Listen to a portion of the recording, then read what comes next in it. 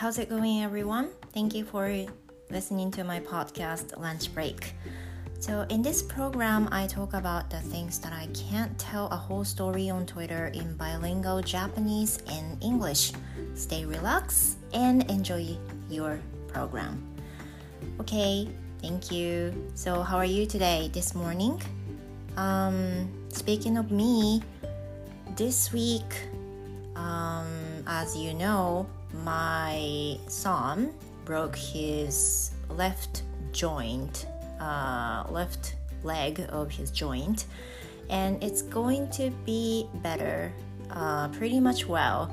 But during this week, we call him President because he is taking a taxi for going to school right now. And our president is going to school by taxi for a whole week. 今週、お話近況していくと、先週のねポッドキャストでもお話ししたように、息子は今左の股関節にある骨が折れてしまって、全治8週間っていう風な診断を受けてから、とにかくその階段とか足を上げるような行為をやめるように控えるように言われているために、通常その自転車でね通勤している中学校も、今行けないんで、電車に乗って徒歩も15分ぐらいかかるっていうことから、今週はね結構、お金かかっちゃうんですけど、今週1週間はタクシーで通学しています。 It's like a president, right? ね、そういう様から、私たちは今週彼のことを社長っていうふうに呼んでいて、So every time he lined me to go home, being on the way to go home, I already responded, Welcome back, President. 今回その息子が帰るときに LINE で今帰ってますっていう風なのを報告してくれるんですけれども、社長お帰りといつも返しています。But luckily, I think it's going to be end this week. He might be able to go to school by train as usual and then walk if it's possible. So we will see what will happen on the next time we will see the doctor, which is supposed to be today. 放送上はね今日の日になってるんですけれども、またお医者様に見てもらって、多分 MRI とかきっと取るんで、骨のつながり具合によってはまたもう通常通り電車を使ってで歩いていくっていうのもありなんじゃないかなっていうふうにね、Hopefully we hope that way すごくね感じてるところなんですけど、because he doesn't feel hurt on the part he broke now, so which is good, it is kind of a sign that that part is getting well and it's going to be get well soon. ね、多分少なからず痛くはないっていうことなので、確実に良くなってる、すごくいいペースで良くなってると思うんですよね。だからできればもう家庭の事情も考えて電車使って歩きでっていう風なことが可能だったらいいなっていう風に思ってますね。本当に社長みたいなね通学を今週彼は行っていました。But you know what? He often feels got a car sick, you でも問題があって、息子は車酔いしやすいんですよ。And I get a car sick too. 私も車酔いしやすいんですけど、because he gets car sick easily.Every time when he goes to school and then go back, he feels car sick very hard. 毎回ねすごくいい社長待遇で行ってるにもかかわらず、行きと帰りは必ず車酔いするみたいで、He says he's not going to use it anymore. He doesn't want. もうねタクシー使いたくないってそういう風に言ってます。ちょっとね贅沢な話ですけどね。But we hope he will be okay.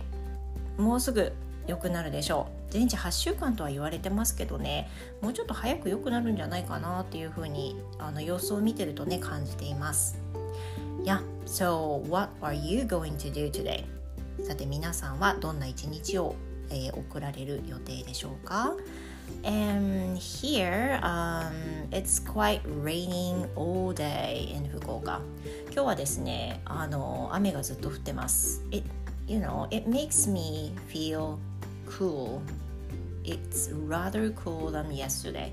昨日はとっても暑かったんですよね。That I had to turn on the air conditioner for a while.But today, it's much better. It's much cooler than yesterday. 今日はですね、昨日よりもずいぶん気温も下がってると思います。雨が降ってるおかげですごく涼しくて、しのぎやすい。ありがたいですよね。自然のクーラーって本当にね、感謝しながらね、一日を過ごしています。さて、今日お話しする内容なんですけれども、今日はですね、お子さんがオンラインレッスンを受講するときに横にいるであろう親御さんたちは一体どうするのが正解なのか、どうすればいいのかっていうふうなことについてお話をしたいと思います。So why I want to talk about this is because I've been giving a lesson to the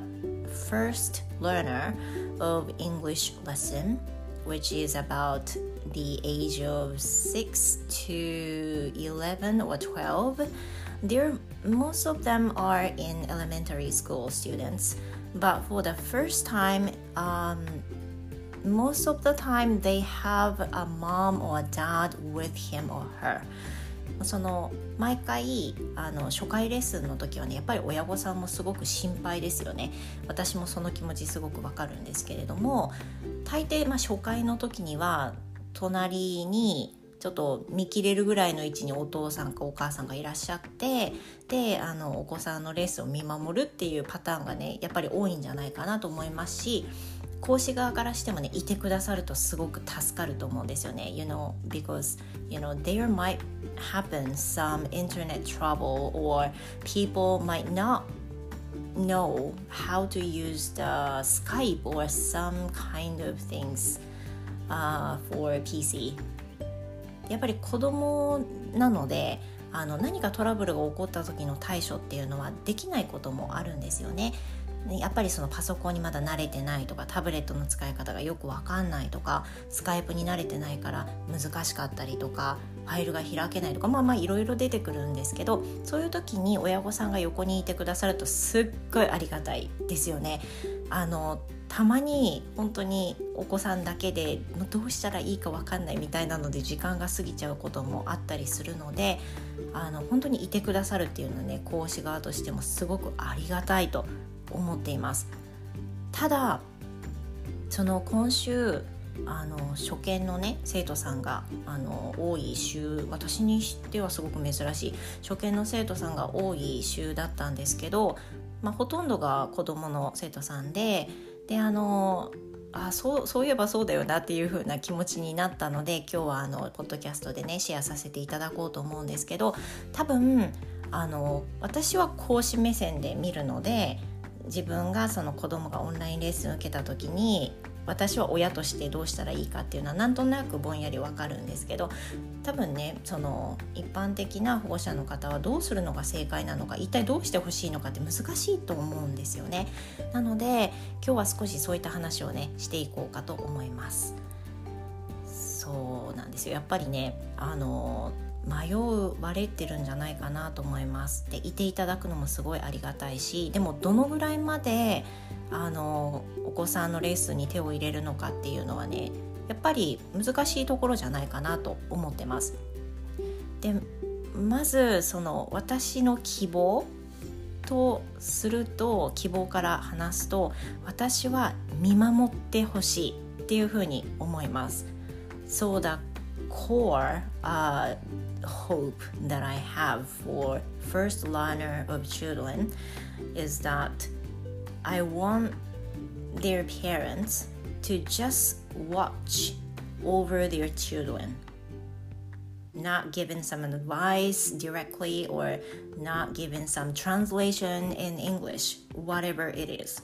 私の場合はその親御さんにはぜひ見守っていてほしいっていうふうに思ってます。Just like the air 空気のように見守ってほしいっていうふうに思うんですよね。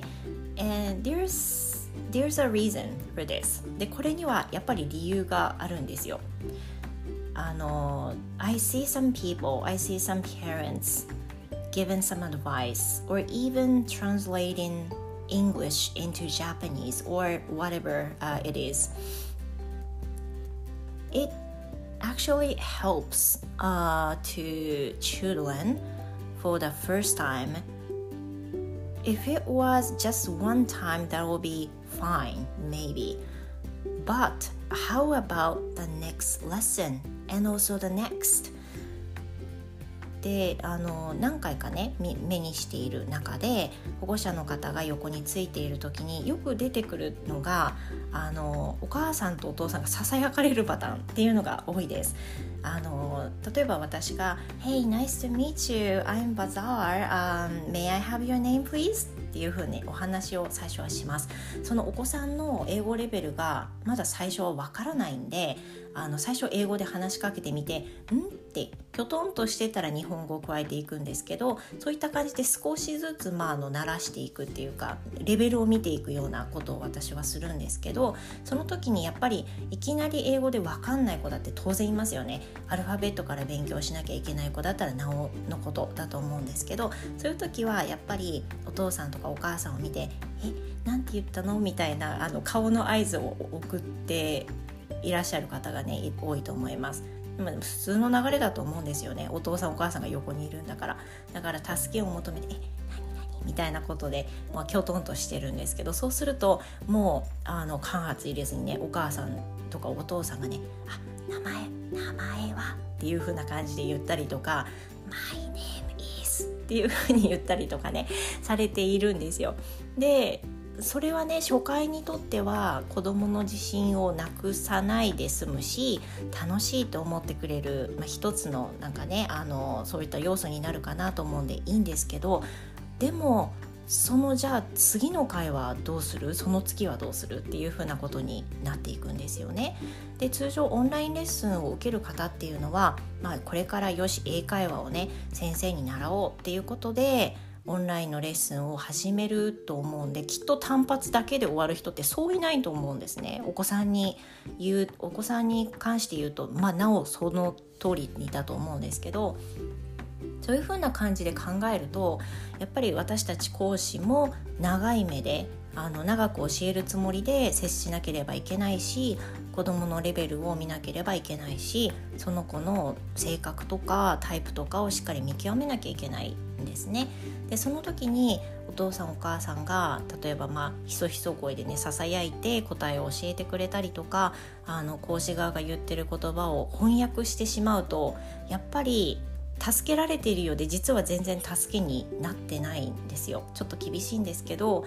だってそれってその子供たちが聞き取ったわけじゃなくてお母さんお父さんが聞き取ったものがそのまま糸電話形式になってるだけなんですよね。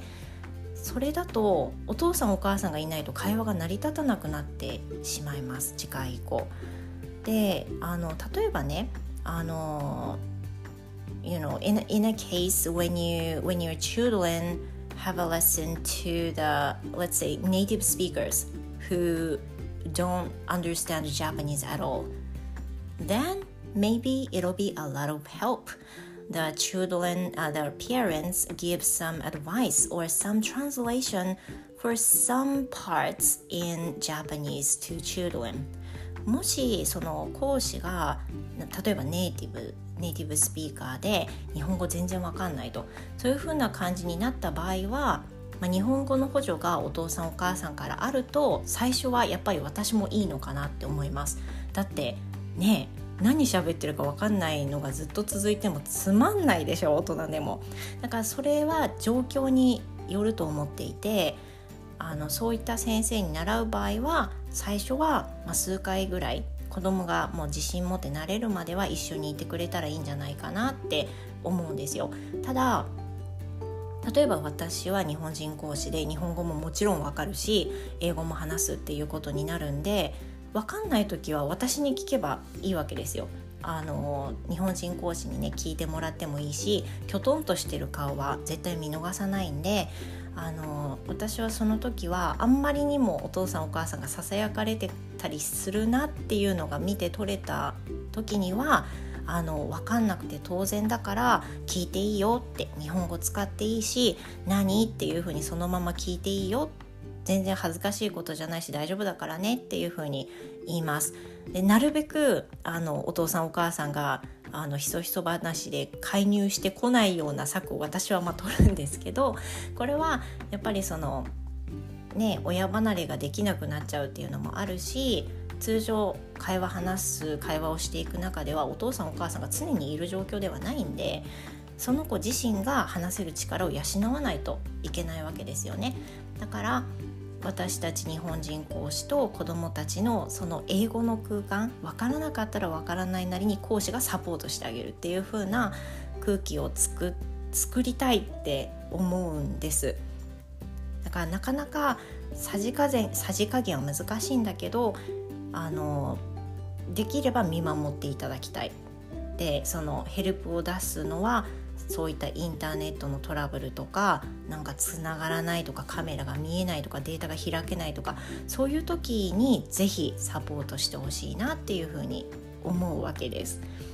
Yeah, this might sound, mean to some parents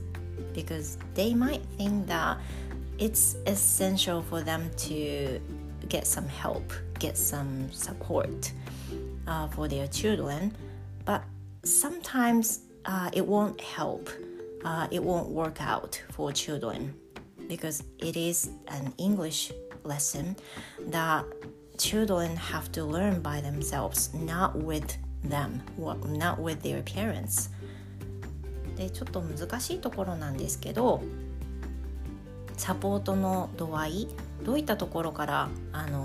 見てあげるかっていうのは難しいかなと思うんですけど、言いたい気持ちをちょっと引き締めて、子どもたちがサインを送ってきても、先生に聞いてごらんっていう風な感じで促すのも私はいいのかなというふうに思いますね。And they're going to get used to it. でどんどんね子どもたちも慣れてきますよ。分からなかったらこれ、先生なんて言ったのとか言うし、分からなかったらんって言うし、立ち止まったら私たちもすぐヘルプを出すので、ぜひね安心して委ねてほしいなっていうのが正直なところです。私も同じように子供の親ですから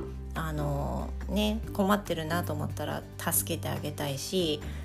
親の目線でも親が英語分かってればなおさらなんか手出してあげたい気持ちはすごく分かるんですけど、でもこれから続けていくレッスンの中で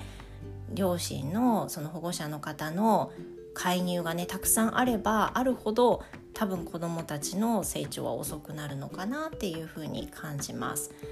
Yeah, I hope you guys have some kind support, like just watching over them, not giving too much idea or too much translations in a lesson, please. ということで、今回は、今週その初見の生徒さんがすごく多かったことで、お子さんたちにね見られた傾向で、保護者の方たちに見られた傾向をシェアすることにいたしました。なかなか難しいですよね。そんな厳しくやっちゃったら2回目を子どもたちは望まないかもしれないっていうふうに思う心配もねきっと出てくると思います。でも多分2回目のそのレッスンを受けたくないっていうふうに思っちゃったとしたら、もしかしたらその講師との反りが合わないのかもしれない、ね、いい関係が築けなかったのかもしれないし、それはもしかしたら講師の技量なのかもしれないと思いますね。Yeah, I have some experiences like that, but it happens. こういうことはね私にもよくあるんですけど、合う合わないっていうのは必ず起こってきます。合わない先生に無理して合わせる必要もないし、